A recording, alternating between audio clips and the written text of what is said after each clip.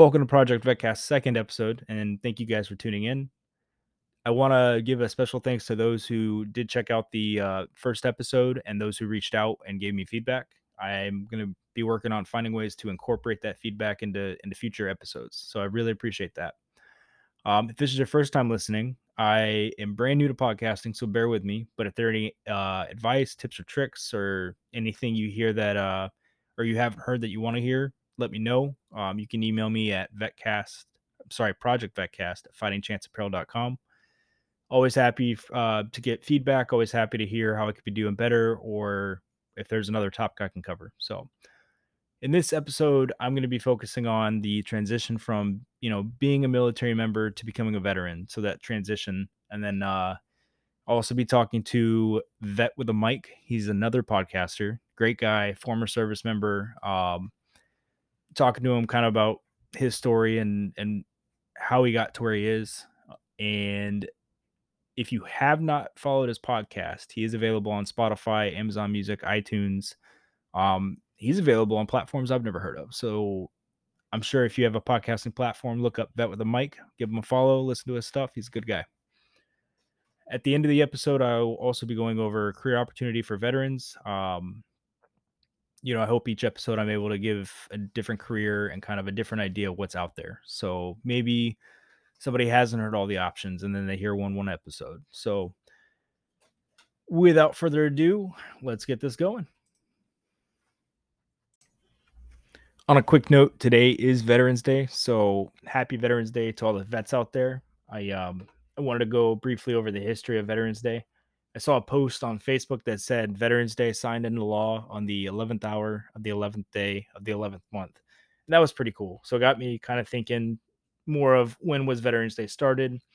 And it's got a pretty interesting history. I'm reading the article off of military.com, History of Veterans Day. It says Veterans Day was formerly known as Armistice Day, which was originally set as a U.S. holiday to honor the end of World War I, which officially took place on November 11th, 1918. It was dedicated to the cause of world peace and to be hereafter celebrated and known as Armistice Day. Now, in 1954, after having been through both World War II and the Korean War, the 83rd U.S. Congress, at the urging of the veteran service organizations, amended the Act of 1938 by striking out the word armistice and inserting the word veterans.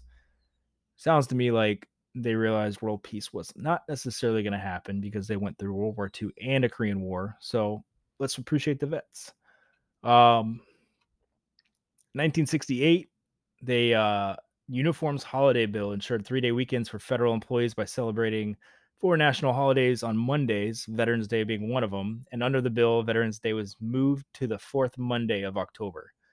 And finally, in September 20th, 1975, President Gerald R. Ford signed into law, which returned the annual observance of Veterans Day to its original date of November 11th, beginning in 1978. So, since 1978, we have been appreciating veterans on the same day every year. With that being said, Veterans Day, at least for me, is a day of reflection. And I'm sure that's true for a lot of vets. So to all the veterans out there, look out for your brothers and sisters, because today might be a really rough day. You start to reflect on what qualifies me as a vet, and you think about your time in service. And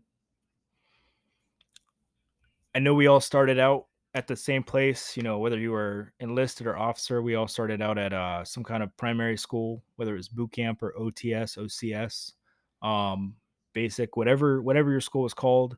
You moved on to a secondary school, and then from there you kind of branched out. So everybody's got their own unique, individual, different experience while still being a part of one big cohesive unit. Or maybe it wasn't cohesive, who knows? So to all the veterans out there, watch out for your brothers and sisters. This day and even this week could be rough. I know when I look back at my experience and what qualifies me to be a veteran, I joined the Navy in 2012, and I left my home state of Georgia to go to Navy boot camp in Chicago, Illinois, or Great Lakes. And as us Navy people like to joke, great mistakes. So With that, it was 2 months, what seemed like an eternity to me, but I can't complain because I know the Marines go through 3 months of, basic or boot camp, so there's that. But then I went from Great Lakes out to San Antonio, Texas. Still kind of new, still kind of that brand new sailor mentality. I know my family has jokes about me when I got to enjoy some liberty, so there's that. But I got to San Antonio to Lackland Air Force Base to start MAA school, and did 2 months out there before I went to my first duty station of Sigonella, Sicily, where I met some awesome people. I got to see some great sights. Europe is a different place to be, and I highly encourage anybody who hasn't been to Europe to travel there because it's a different place. You get a different perspective of what freedoms we have in the U.S. And I'll probably do another episode about serving over in Sigonella and what serving overseas was like for me, at least serving in Europe. But then I did my time out in Sig. I got sent to Naval Station Norfolk, where I did almost another 4 years, and then Naval Station Norfolk's where I decided to get out. I couldn't. I personally did it for control over my own life because I was trying to work stuff out with the detailer, and how many times did I want to have to call the detailer and things not work out? So when things didn't work out for me a second time, I was ready. I did not want to keep doing the same thing, and it was affecting my mental health. What I was, doing 240 to 280 hours every month was rough. It was mentally hard to stand a gate and to follow stringent orders and to just do that all the time. And there were good moments, of course. There were different schedules. There were good people. Um, it just takes a toll. I watched people's marriages fall apart, and that's not what I wanted to be a part of. But again, part of Veterans Day reflecting, I'm grateful for making the decision to separate. It was daunting, it was difficult, it was unknown, and to for everything I've known so far in the military, there was always somebody there to tell me something. There was always somebody there to point me in the right direction. Um, that you don't necessarily get that when you go get out of the military and become a veteran. I mean, depending on if you move in with your family or you move in a community you already know, that's slightly different. But if you are a service member thinking about transitioning, in my experience, you're on your own. This is the point where you start to be by yourself and have to figure everything out. I did, and similar to other MAs that I spoke with, that was the case. Is that you had somebody kind of telling them what to do, and I would talk to. If you're in the military, you have a transition specialist. You have somebody in the reserves who wants to recruit you, and they will help you with the transition process. You can talk to them as soon as a year out, at least for the Navy. I don't know how every other branch works. I've heard the Marines give you a code after you get out, which makes it harder for you to get back in. Don't know if that's true. Don't quote me, but yeah, per the Navy people, I know for sure you can go reserves as early as a year out. But I would highly encourage it because if you don't know if you want to get back in, reserves is a way to go. I mean, I'm enjoying it. I get to pick my own orders if I go on orders, and it's a good experience. I was able to finish my degree, something that being an MA wasn't helping me with because I was told my college degree didn't belong on my eval. It was collaboration, it was evals, and it was performance on the job. That's all that really mattered. And that's the triangle that I had to leave. So with that being said, getting out is rough. I was out for 2 months, couldn't find a job. COVID was crazy. I got out in 2020, and man, it was rough. I couldn't find a job. I was trying to start finding Chance Apparel. Um, when I did find a job, it was in Target trying to sell AT&T phones, and I really wanted to quit that job really badly. I made a joke in the military before I got out saying, I'm going to get a job, and then I'm just going to quit one day just to do it because I couldn't do it in the military. And sure enough, I mean, the people I worked with were interesting. It was an interesting headspace to be into, I guess you could put it in a nice way. But yeah, sure enough, when I found a better opportunity, I was gone. Sent him a text and left it at that. Um, but getting out of the military is pretty rough. Have a plan. Try and get everything set up in advance so you can kind of just breeze through, because things are gonna happen so quickly that before you know it, you're out of the military and what you've known for so long is gone. If you're a veteran and you've had a successful transition out of the military, where you didn't find that the process to transition out was difficult, reach out at Project VetCast at findingchanceapparel.com, and I'd like to hear how your experience went. Maybe we can help other transitioning service members. Something I'm seeing on social media is, I'll either see vets post, "I wish I never got out," or "I'd give anything to get back in."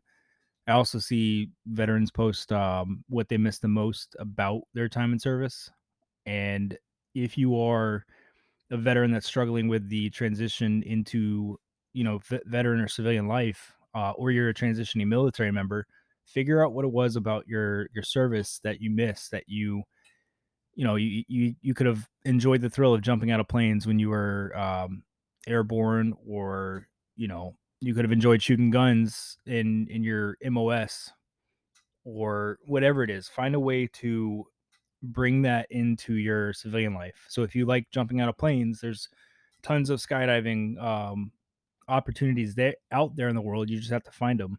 I know there's even an indoor skydiving place you can go to and enjoy too. So I think it's called iFly. But if you enjoyed shooting guns, you can go to the range, shoot, practice shooting guns, qualify, or not necessarily qualify, but shoot different guns that maybe you weren't able to shoot before. Find out how you can get involved at the range, or how you can show other people the joy you get from using a gun or whatever it is that you use. But whatever you do, whatever you end up missing, just find a way to implement that into your lifestyle now. And maybe that way you can make it to where, the military was a great memory, but no, I don't so much miss the service, or no, I really don't wish I was back in. It's just certain aspects of it. Now, here in a second, we are going to transition over to the interview I had with Vet with a Mic. Again, great guy. He's going to go over his experience separating and tell us a little bit about where he's at now. All right. Hey, guys. So we've got Vet with a Mic right here. Go ahead and, Go ahead and tell him how this all happened. Well, it's funny. Whenever you start a podcast, you're just trying to really just take swings in the dark a little bit, Yeah. So I had a long period of time away from Facebook, and I said, all right, well, I guess with the podcast, I better do a new Facebook. I got to go back. I've been gone since like 2016. Oh, wow. So I had just created a new Facebook, and I'd kind of get a little cheeky with it and just called it, Veteran Microphone, because they wouldn't let me use any other name because Facebook has their rigid rules. But so I just had randomly started adding people, that I had some connection to. Yeah. And your name came up, and so I'd added you. And of course, you said, like, who is this random guy? This random profile. It's probably a Russian bot trying to message me, and right? Okay. It's Facebook. Right. So so of course you asked me, who the hell am I? And I told you, like, oh, well, we have some common friends, and, maybe we were in the same place at some point, my time in the uniform. Turns out, actually, yeah, same exact place, yep. Like at the same time, even. Yep. And we just didn't know each other, which is a wonderful little symmetry of the universe. and then after you and I started conversing, it was like, oh my, not only are me and this guy, we did the same job at the same place, but now here we are trying to do the same job at a different place. So doing the whole podcasting thing. So of course we exchanged numbers and started rapping about, different joint ventures that we might be able to go into the future with. Yeah. I was thinking, it's so bizarre that you worked the same days that I did. We were just different shifts for the longest time. Yeah. So it was that close. Yeah, no, it was. And who knows, we probably relieved each other at some point, but you know how it is coming on shift and off shift. You're like, this is not the time you really interact with anybody. Cool, man. I turned in my gear. Right, yeah, you had it. I got it. Whatever. Yeah. But then you hit the nail on the head, how two people who are so close and maybe not have known each other or talked to each other much. Now we're headed towards the same thing again. Yeah. Yeah. We are getting there from different paths, obviously. Yeah. I was going to say my life after the uniform probably looked a little different than yours, but not too much. Yeah. So after I got out in 2013 and my first year was rough. I'm not going to lie. I just had no purpose. I didn't know where I was going. I felt like my wheels were spinning. I moved to a city that I didn't really know a lot of people. So I really felt just completely isolated. And to be honest with you, kind of alone. Even though I was, I had moved in with family, cause at least I had that. Some guys don't have that. Some guys or gals, they end up in some pretty dire straits, but I remember just feeling completely disconnected from everybody. My worldview had just shifted so much after the uniform. There was nothing that I could really find relatable to the majority of Americans' experiences. And so I did the one thing that I pretty much always do. I just kept going to the gym, and I ran into people who were prior service at the gym. And I just started talking to them. And that's what really made me kind of feel connected again to people, because we had shared experiences, or at least something that was similar. We understood what it was like to, kind of, I don't know, be an alien in the American culture. Because that's what it's kind of like, that we're cultural outsiders as military members or veterans. We just have had so many different experiences that the rest of the country really can't even relate to. I was making the joke earlier whenever I was talking to a former Marine. I said, most of the people I went to high school with, being from a small town in East Tennessee, they were going to Panama City Beach, and that's their frame of reference for a vacation. And I'm going, I've been to Taormina. Right. I've been to a beautiful Sicilian beach, so it's hard for me to really get as excited about Panama City Beach after that. Not that Panama City Beach ain't awesome. Woo woo. Right? Well, it's funny. I get that reference because I'm from Georgia, and that's where people go to vacation as well. It is where all poor white people from the South go to vacation. It's a pretty big fixture. It's like that in Gatlinburg. You go to Panama City Beach in the summertime, and then you go to Gatlinburg in winter. That's what you do. At least if you're from Appalachia. I don't know if you're. No, that's scarily accurate. Yeah.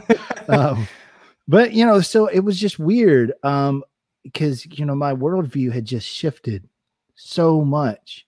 Because you went through a similar path. I went from small town East Tennessee to the Chicago area for basic, and then from that to San Antonio. From San Antonio, then I went on to San Diego for what we called I-STOP training for mobile security. Gotcha. And then from there, I went over to Bahrain for mobile security over there. And I saw probably at least 10 countries within my first year. That's me ballparking it. It could have been more. Yeah.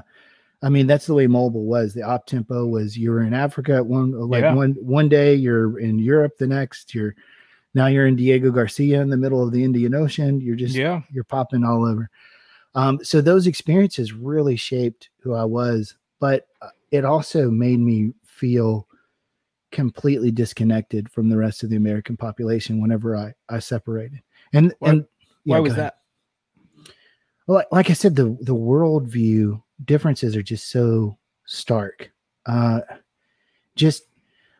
so I'll put it to you this way. Yeah. I was in Djibouti, Africa. Okay. And I don't know if you know anything about Eastern Africa generally, but Djibouti specifically is a pretty poor place. Mm-hmm. And we were getting on to a mission from Djibouti. And so there's an American base there, and they have this 24-hour a day, like sandwich bar on base. And so I had gotten like a couple of sandwiches with me. And I was taking them onto the mission with me, and like this, and it was one of those like styrofoam little carriers. Oh yeah. In 120 degrees, eventually these sandwiches start to become more trouble than they're worth. I'm like, man, this is just too much. This is like a chore at this point. And so I had motioned over to one of the dock workers, and I gave them the box of sandwiches. And he opened it up, and his eyes, they got as big as a saucer, Really? And he did something that I never would have thought ever. What's that? He motioned over like 6 other guys, and they took these 2 relatively meager sandwiches and they divided them between the 7 of them. Wow. Yeah, man, it was humbling. I just thought, we have so much in America. Yeah. And these guys, that made their day. They were just so grateful for this little bit of food that I gave them. They were, they just, thank you, sir. Thank you. And they tore up the bread. They tore up the meat. Everybody got some. Yeah. And it's just, you think about the antithesis of that, and you try to give a homeless person a sandwich in the United States, and you often don't get that kind of response. But it was really humbling for me. I understood that no matter how poor I felt I was growing up, it's nothing compared to the global level at all. Yeah. And so it's really hard coming back from that, and then hearing people's experiences about what they think their struggles are. Yeah. Because you see your frame of reference has permanently been shifted. I actually talk about this on one of the episodes. Right in the middle of my leave from the desert, we had this like OTEP leave. Yeah. And I was walking through a grocery store, in East Tennessee, and there was just like 42 different kinds of ranch dressings. And I just thought, man, what do you even do with that? I was overwhelmed by it, just how much stuff we have, how many options we have. And I thought about my brothers and sisters that were over there, in the uniform. They were lucky if they got like 2, like Wishbone and Kraft, like that was it. Like we never had the good stuff. Hidden Valley, we never had the good stuff, right? But yeah, it was just those kind of experiences left conversations with civilians a little lacking.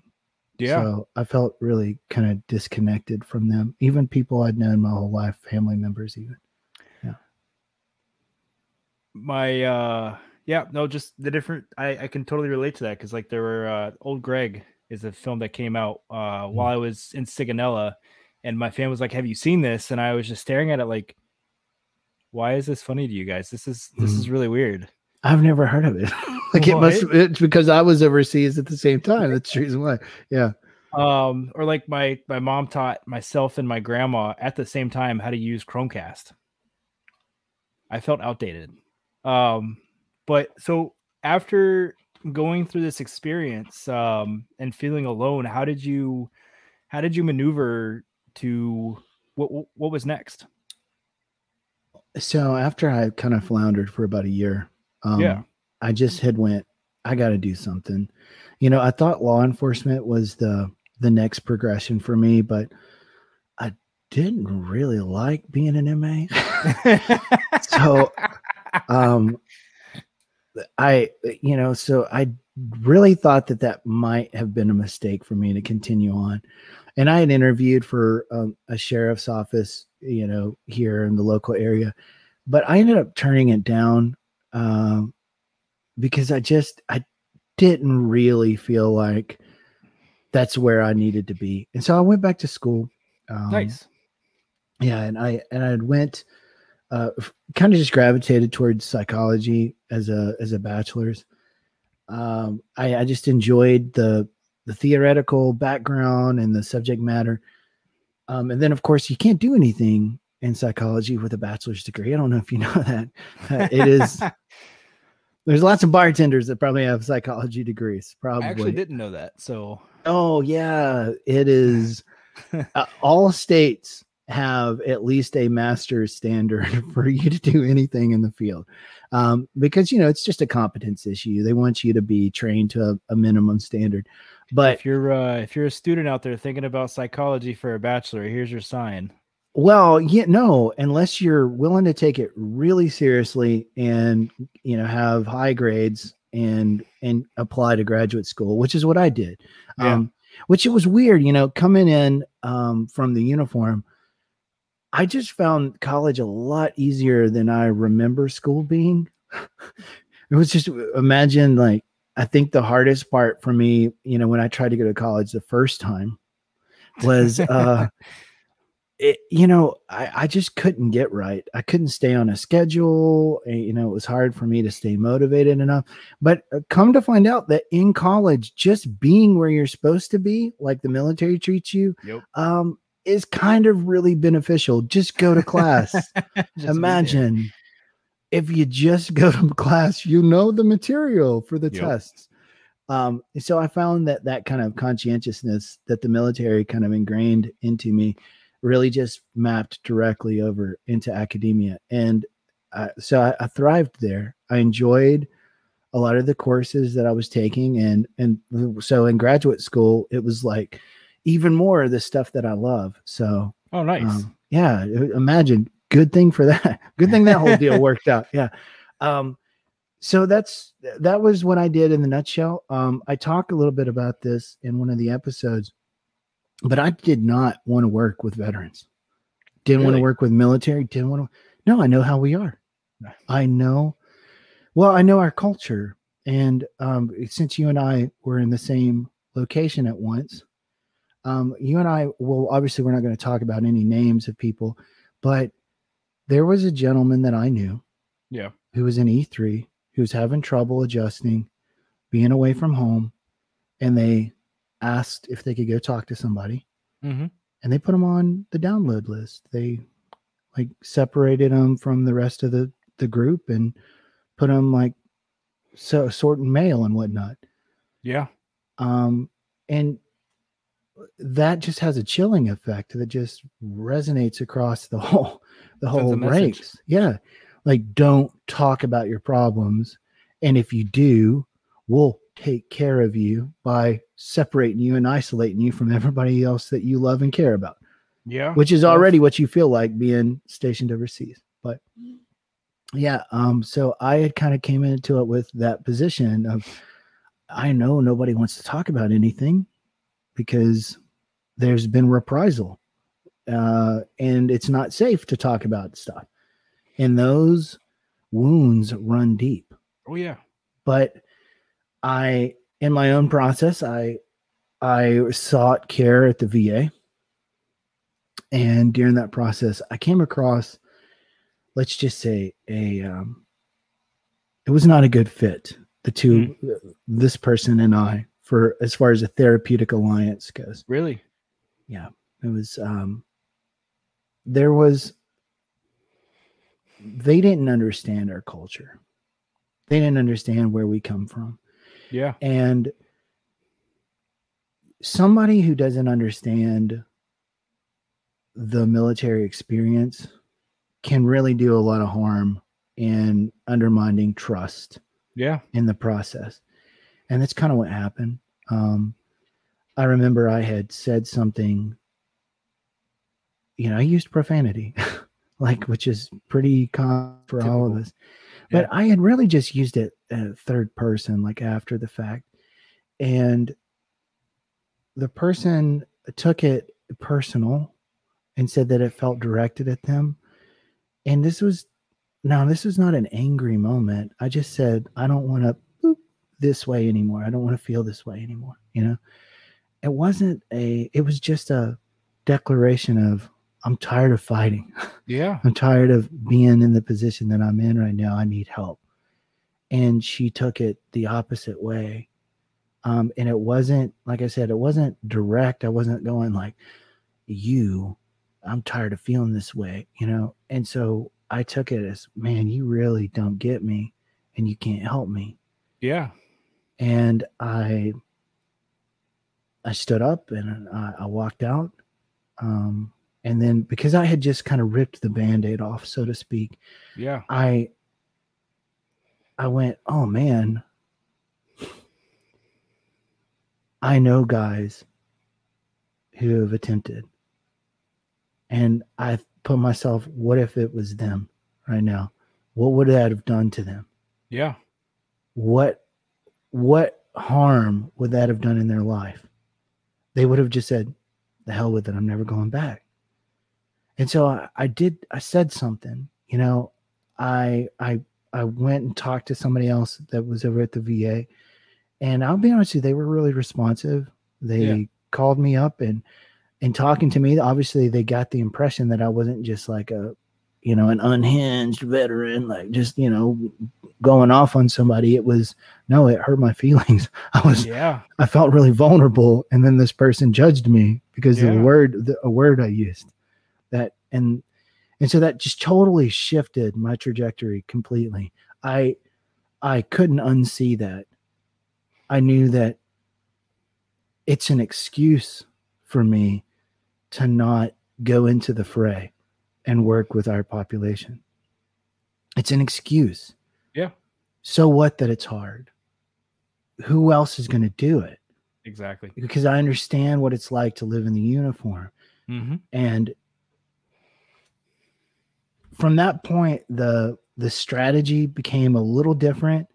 Okay. I knew that I couldn't spend 1 hour by 1 hour in a therapy session with veterans. There's too many of us. There's not enough time.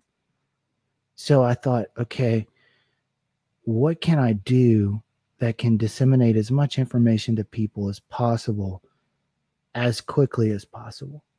And so I looked into the research thing, like producing research that maybe other providers can utilize for their own therapeutic services.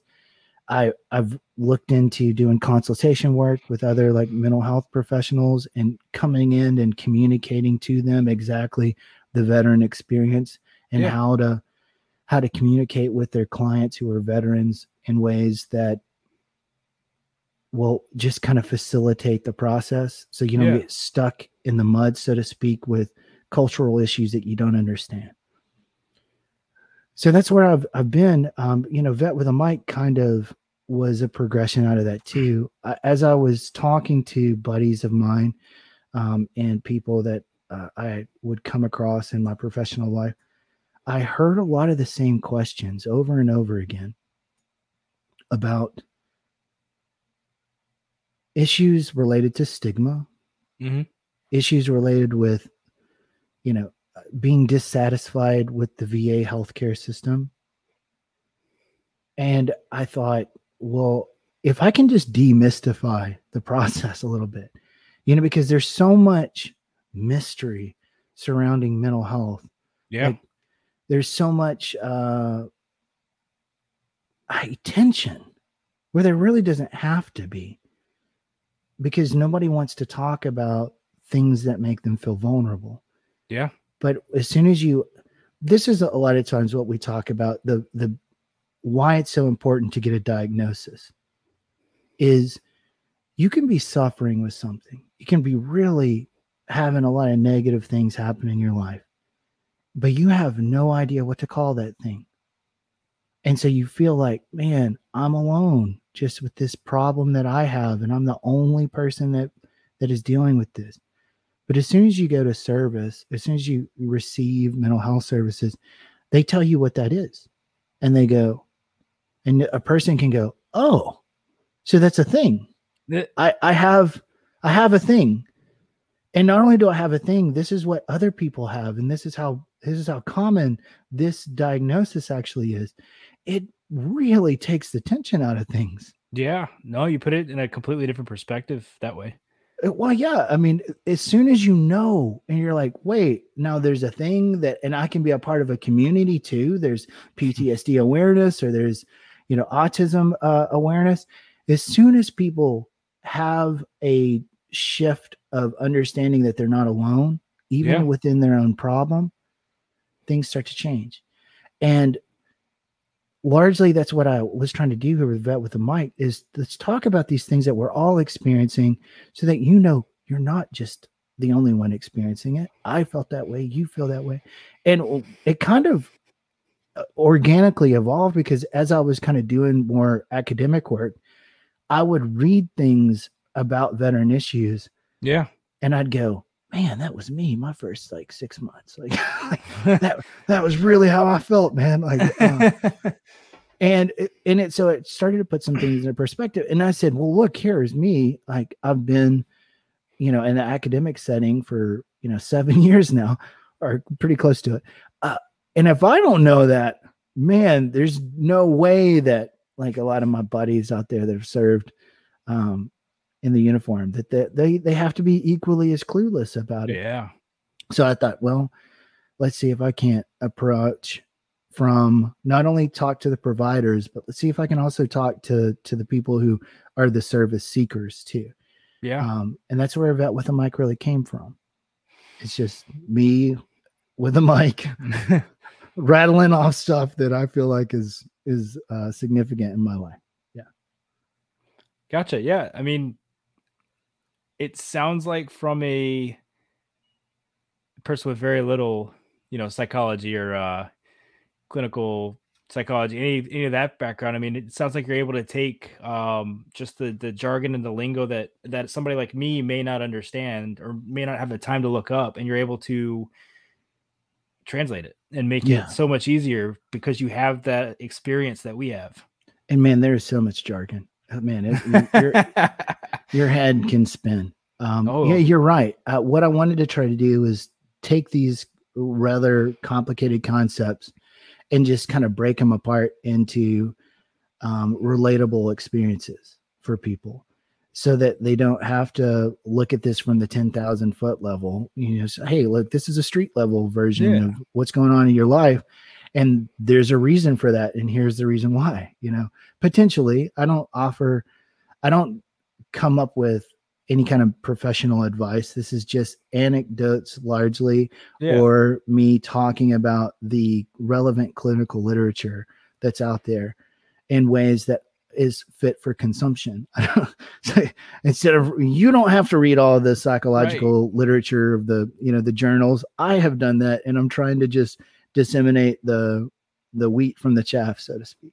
I think that's really important, just because a veteran with an issue is not going to have the time. I mean, just one look and they're going to be like, yeah, I don't have time for this. But you going through and doing that, I mean, there's a lot of reach just through that, and being able to tell people, oh, hey, yeah, this is what this is. Here you go. Yeah. Well, I mean, just reading something in the psychological literature, it's rough, man. There's citations that you use, and you'll have to break up in the middle of a sentence to give whoever the author was for that premise credit. And so it took me a long time just to get used to being able to read through some of that, because it'd be like, and this concept of was, and then you'd have this parentheses, or this some annotation for Smith and Smith 1999. It's really hard to read through that. And of course it's already, they use a lot of vast vocabulary words that you and I just don't really have access to. Well, all those highbrow Ivy Leaguers. Yeah. Makes me feel a lot better myself, knowing that somebody with the education sits there at the literature and sometimes goes, oh yeah, man. Especially there's so much, I don't know if you've ever heard of the Dunning-Kruger effect, right? Okay. Are you familiar? No, not really. Explain. So here it is. Here it's a psychological thing. So here it is in a nutshell, right? Okay. People who are better at a skill are hyper aware of the limitations of their skill. Okay. Like if you're really good, let's say I play guitar. I don't know if anybody can see. I'm not really good. I'm terrible at it actually. But the more proficient you are in it, the more aware you are of how little you know or how you're the limits of your capacity, so to speak. Yeah. But the opposite of that is also true. People who are less skilled in a particular arena overestimate their knowledge and how good they are in something. So did you learn that effect in school? Yeah, and it's this it's been passed around across different media too. But no, that is the truth. If you're ever in doubt of something, it's probably because you're good at it, or at least you understand your limits a lot better. It's always, and it's something about photography. I don't know why, but like people who have serious limitations with the field of photography, when you talk to them though, they act like they've been doing it, like that they're just so great and the transformative art, which I'm not trying to hate on anybody. It's just it's a stereotype for people who are photography gurus, and they're like only been doing it for like 6 months, but somehow they've figured out all the techniques and they've mastered everything. Secrets of the universe. Yeah, they've got it all. They've got the big book of everything that they can sort through. Well, so we've talked about so far service in the military, getting out, and your point up to now you've got Vet with a Mic. What are some of your goals for Vet with a Mic? Man, so that's an evolving question for me. So eventually, this Vet with a Mic is supposed to be a flagship for a nonprofit that I would like to see come to fruition. Okay. Because what I saw was the VA is kind of left a gap, but from the consumer to the provider. And I'm attempting to try to provide a little space meeting that provider to the consumer. Like I said, just kind of demystifying it, letting them know that it's not as threatening as it may appear, and that the Hollywood portrayals are not accurate at all. Don't get lost in the representations that are out there in TV and film. Yeah. So I thought if I could provide resources to help people navigate their own care, that just to inform them, provide a little psychoeducation, if you will, about these are the things that are out there. This is what that thing is called that you're feeling. Yeah. And it just to lower the tension. And that's what the next evolution of Vet with a Mic will be. It'll just be a one-stop resource center for people to understand the issues that surround mental health in the uniform, for spouses and for family members and for people who serve, because we all suffer this thing together, this thing of ours, so to speak. Sicilian, right?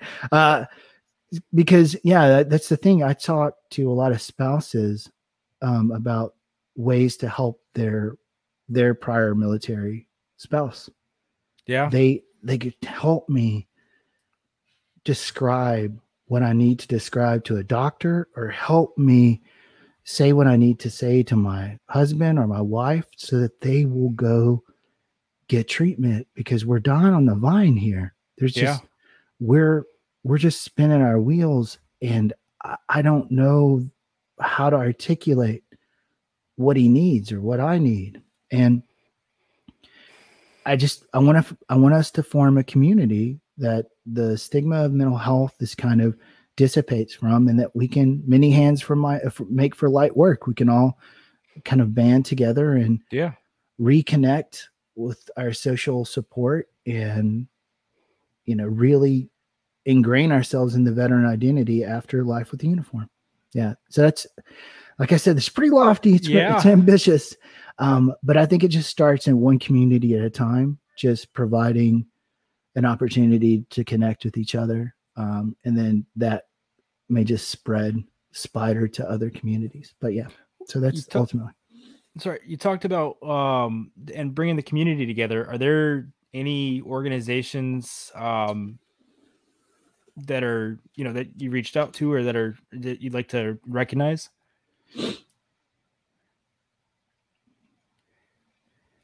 And I mean, we talked about how, we mentioned earlier, there was a disconnect. So yeah, this is pretty new. Right. Well, so there are tons of organizations out there that offer some sort of support, even if it's just awareness, which awareness is kind of just the first step. It's not just acknowledging that there's a problem doesn't really move you past how to deal with the problem, just acknowledging it. So yeah, there's a lot of stuff. And honestly, the VA does more than people realize. And this is something that I recently just have kind of found out about, which I take it on good faith. And this person is relatively knowledgeable within the area. Okay. But the VA actually operates on like a head count rule. Okay. So the more people that they have that utilize the VA facilities, the more resources they get allocated to it. Huh. Yeah. Right. So I think about that for a second. How many people avoid the VA like the plague? It actually ends up making it become like a self-fulfilling prophecy. So you're saying we should flood the VA? I'm saying we should take advantage of the resources that are there available to you. Okay. To interact with the VA and to help change the impression that the VA has. Because as I talked about in one of the episodes, the VA is a system. It's made up of people. People have good days. They have bad days. Some people are good at their job. Some people are bad at their job. And if you have a negative interaction with somebody like I did, like I just talked about that story. Yeah. It's easy to say, they're all that way. Yeah. But the next doctor I had at the VA was awesome. She was a former Marine and was great. And the doctor I had after her, great. So if you look at the 3 providers that I had during that time period, 2 were good. 1 was bad. Yeah. But an overall success rate. Good time. So you have to utilize the resources that are available to you. And sometimes we get so caught up on the things we hear in our culture and our community that we trust other veterans so much that we don't verify what they're saying or find out what the experience is actually for ourselves. We just hear about something and it confirms a bias that we have. Yep. That's what I know, even though I've never been over there myself. That's it.